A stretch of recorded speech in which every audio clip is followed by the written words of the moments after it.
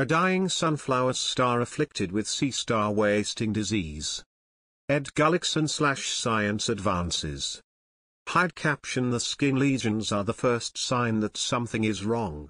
Then limbs fall off and the body disintegrates, collapsing in on itself as it liquefies.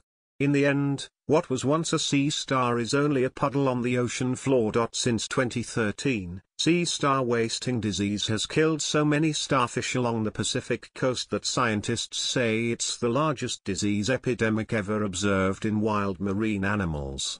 Where there used to be dozens of stars, scuba divers now report seeing none. And while the epidemic itself is a naturally occurring, if particularly devastating, phenomenon, newly published research suggests that climate change may have exacerbated the disease's deadliness.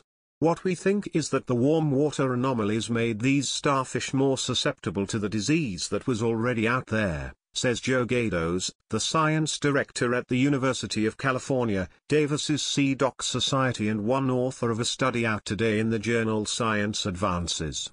He and co-authors analyzed data collected by scuba divers and found that divers were less likely to see living sea stars when the water temperatures were abnormally high. To think that warmer water temperature itself can cause animals to get disease quicker, or make them more susceptible, it's kind of like a 1-2 punch, Gados says. It's a little nerve-wracking. Worldwide, sea surface temperatures have been steadily rising as the Earth warms due to human-caused climate change. The study did not examine why warmer water might make sea stars more susceptible to disease. The authors hypothesize that the animals' relatively simple immune systems might be weaker when sea stars get hot. And the same scuba diver survey data also confirm a previous finding, that the mass die-off of sea stars is triggering a cascade of other ecosystem changes. The sea urchins that starfish usually eat are proliferating with abandon. Whole rocks that were once covered in sea stars are now covered in urchins. The urchins eat kelp. We see these big urchin barrens where the urchins have gone through and eaten all the kelp, Gados says.